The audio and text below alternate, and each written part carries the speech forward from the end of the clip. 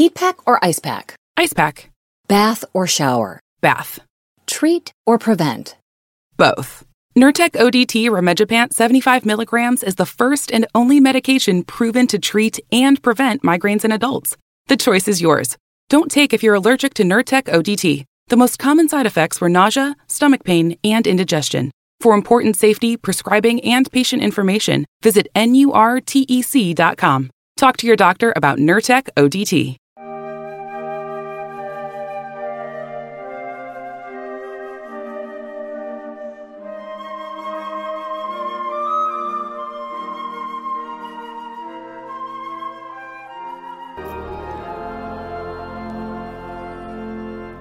The Lord be with you.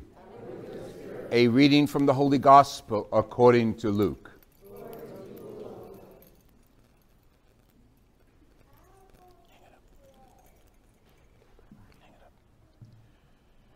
The rulers sneered at Jesus as he hung on the cross.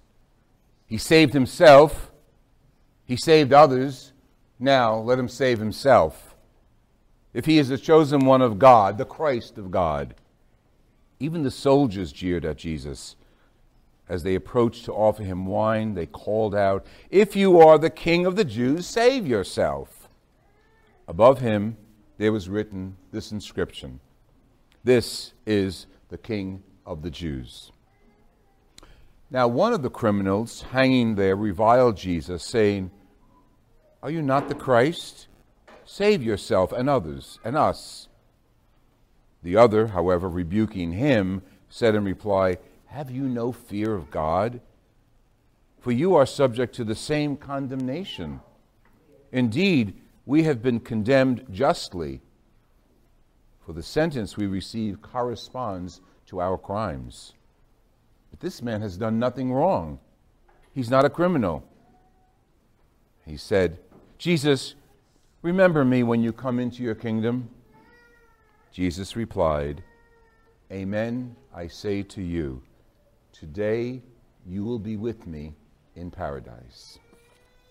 The Gospel of the Lord Jesus Christ.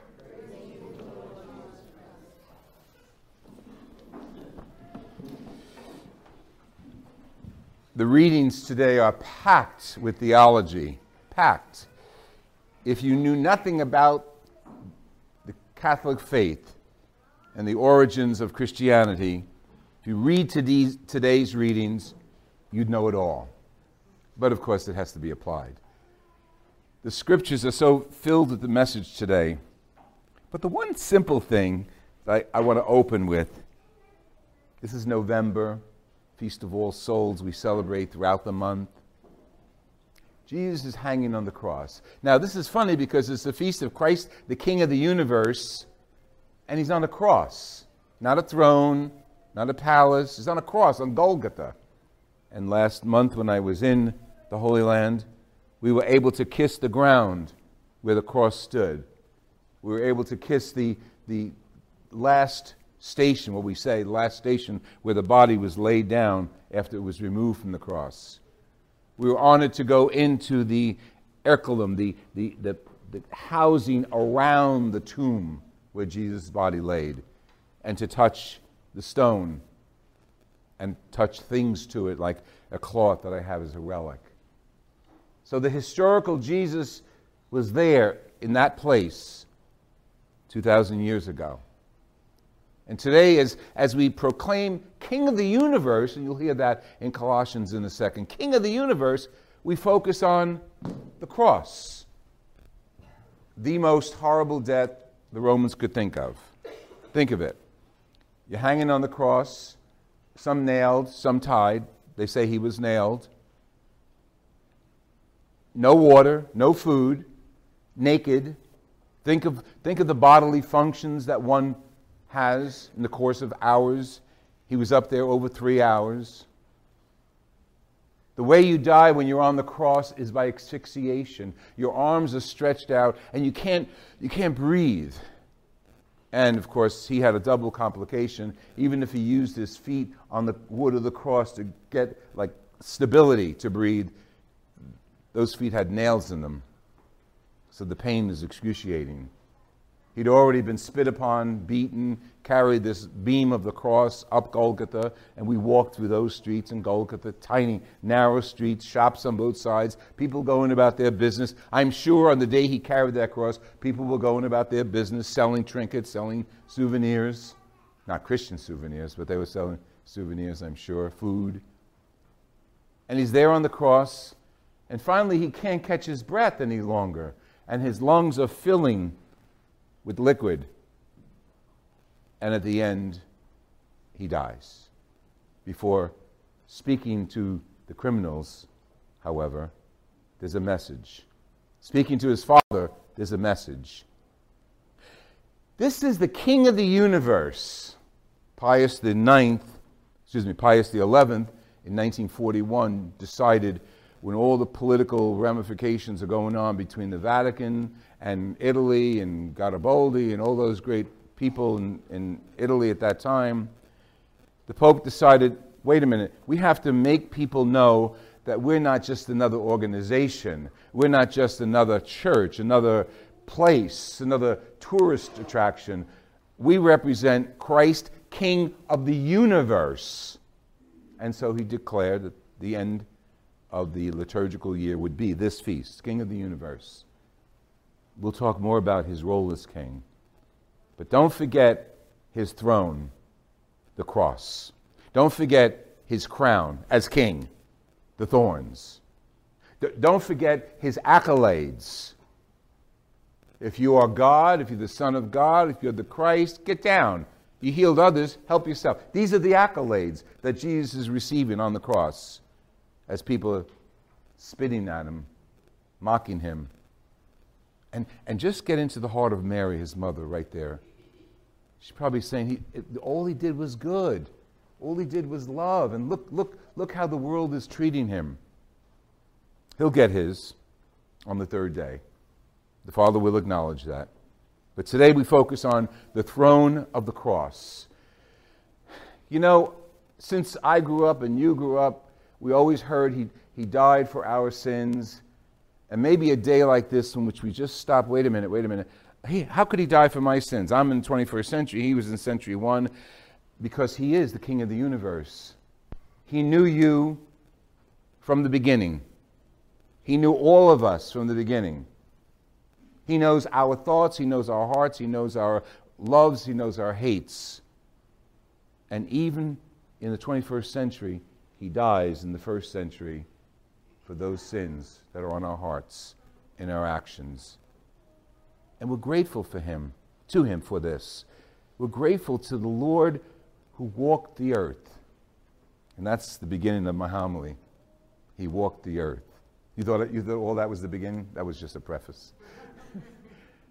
Today we celebrate, I think, ANCESTRY.GOD. You've heard of the other facilities, the other sites.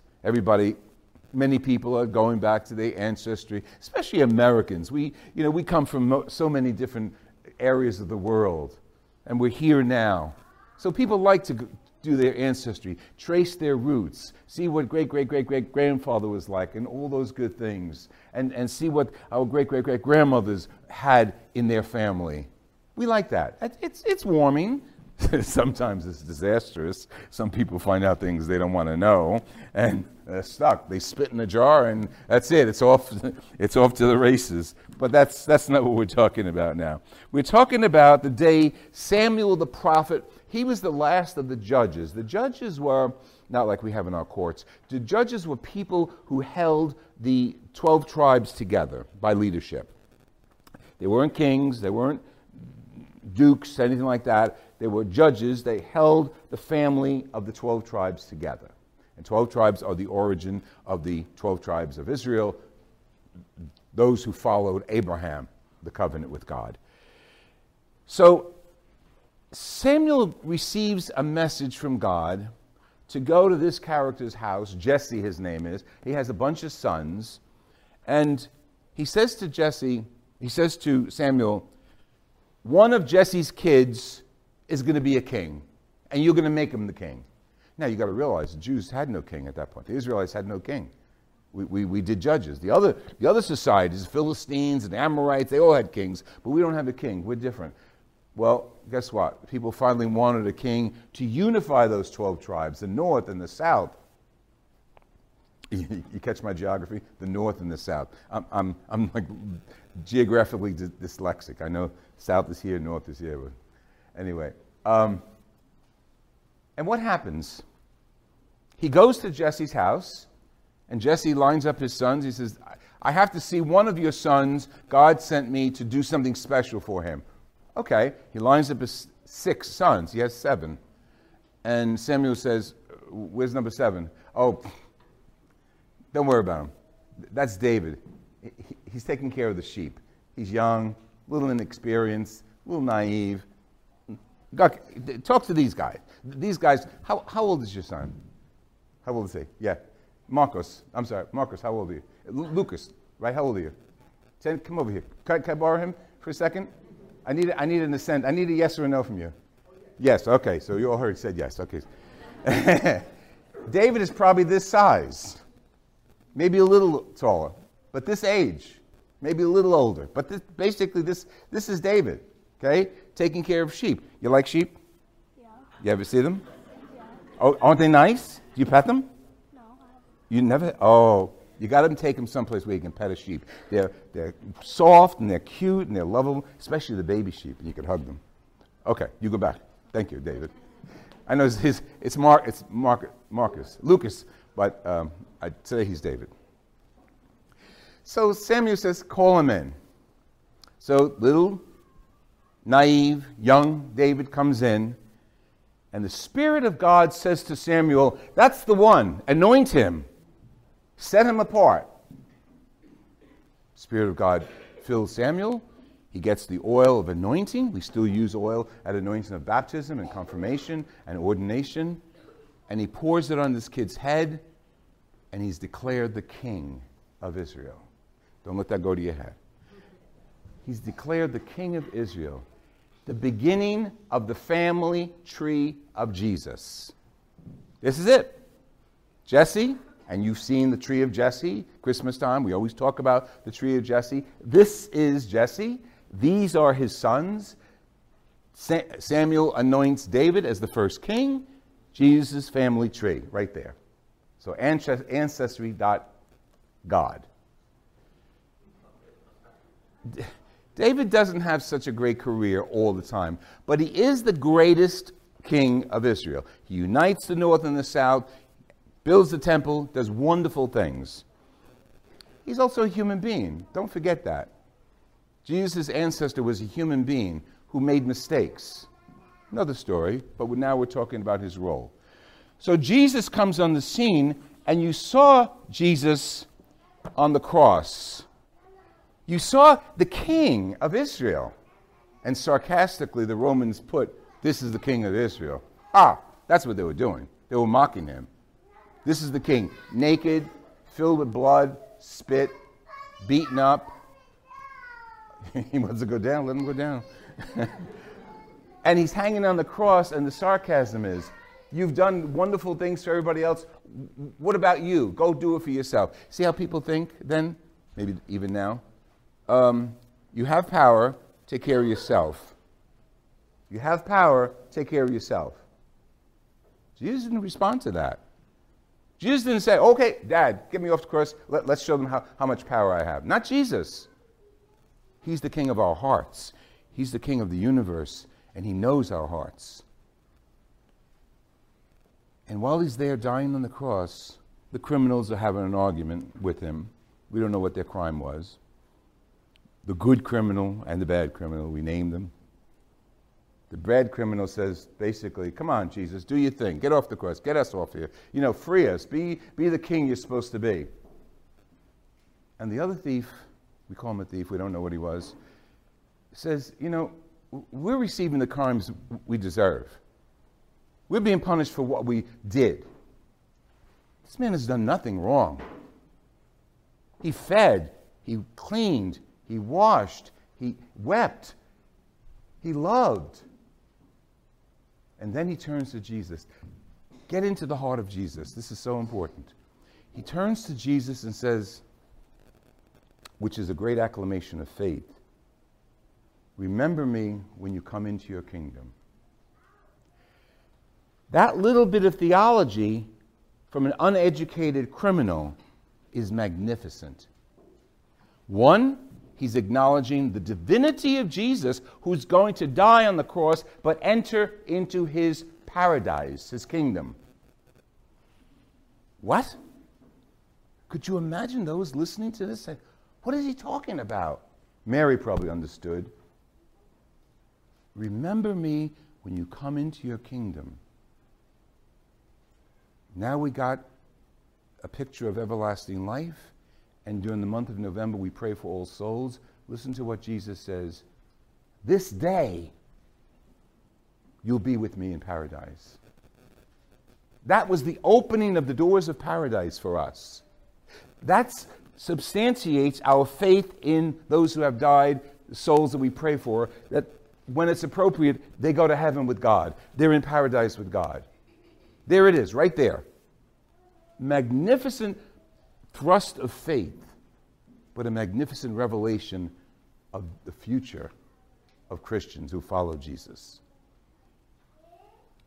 And that demonstration is so beautiful because today we have the tracing of Jesus from the early days of his birth. We'll talk about that in December. But the origin of Jesus before he was born. The letter to the Colossians.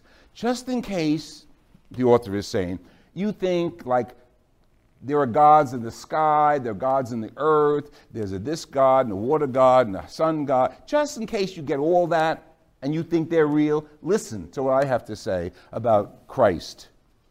And let's give thanks to Christ and God the Father who gave us Jesus Christ. What did he do? He delivered us from the power of darkness and transferred us by invitation to the kingdom of God through Jesus. Who is Jesus? Not the one born in Bethlehem. We'll get to him December 25th. Who is Jesus? He is the image of the invisible God. You see Jesus, you see God. You see Jesus on his knees washing the feet of his disciples, you see God. You see Jesus crying at Lazarus' grave, you see God. You see Jesus touching the lepers, you see God. You see Jesus feeding the poor, you see God. The icon of God, Jesus. And here he is on his throne, the cross. What else do we know about this Jesus, who after the cross will receive this, his place in heaven, and there are no kinds of angels, thrones, dominions, principalities, anything is below him, and they all worship him. He holds it all together. We're not talking theology, folks. We're talking here and now, right here, Jesus Christ holding us together. Being comfortable with Jesus Christ. He knows our thoughts, our hearts. He's holding us together as the head of the church. And we are his body. Every one of us. Every one of us is important to Jesus. We might have a problem with each other, personality, and this and that, jealousy, this and that. But Jesus loves every one of us, and he looks into our hearts, and he knows the authentic us each one of us is. That's why we're here. He's holding us together. That's why we pray, because he hears us and he wants to respond to us. He's the beginning and the firstborn from the dead. Firstborn, the resurrection. He started it, the resurrection. When we die and we're in good faith with Jesus, we experience the resurrection. Just as our scriptures tell us, just as our prayers say, we are one with him. You see how today we study Ancestry.com, Ancestry.Christian, Ancestry.Christ. We're studying our spiritual roots because through him He's completely reconciled. We are one with God, and he invites us from earth to heaven. Feast of Christ the King of the universe? He's our King. He's our Lord. He loves every one of us, and we're part of his kingdom.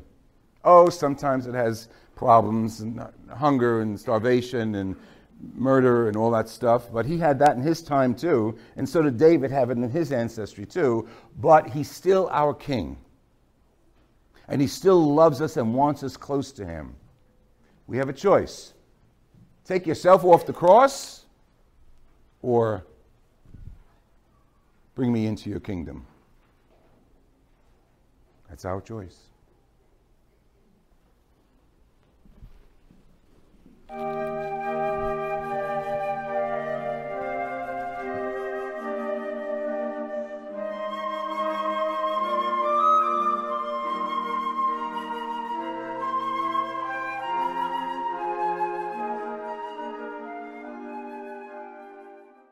You know a spot, but not just a spot, the spot. Actually, with the all-new Nissan Frontier, you know a bunch of them. But the key to these great spots? Being able to reach them in the first place. Your spot is out there. Find your Frontier in the all-new 2022 Nissan Frontier. With standard 310 horsepower, advanced tech, and 281 pound-foot of torque. You know a spot, but not just a spot, the spot. Actually, with the all-new Nissan Frontier, you know a bunch of them.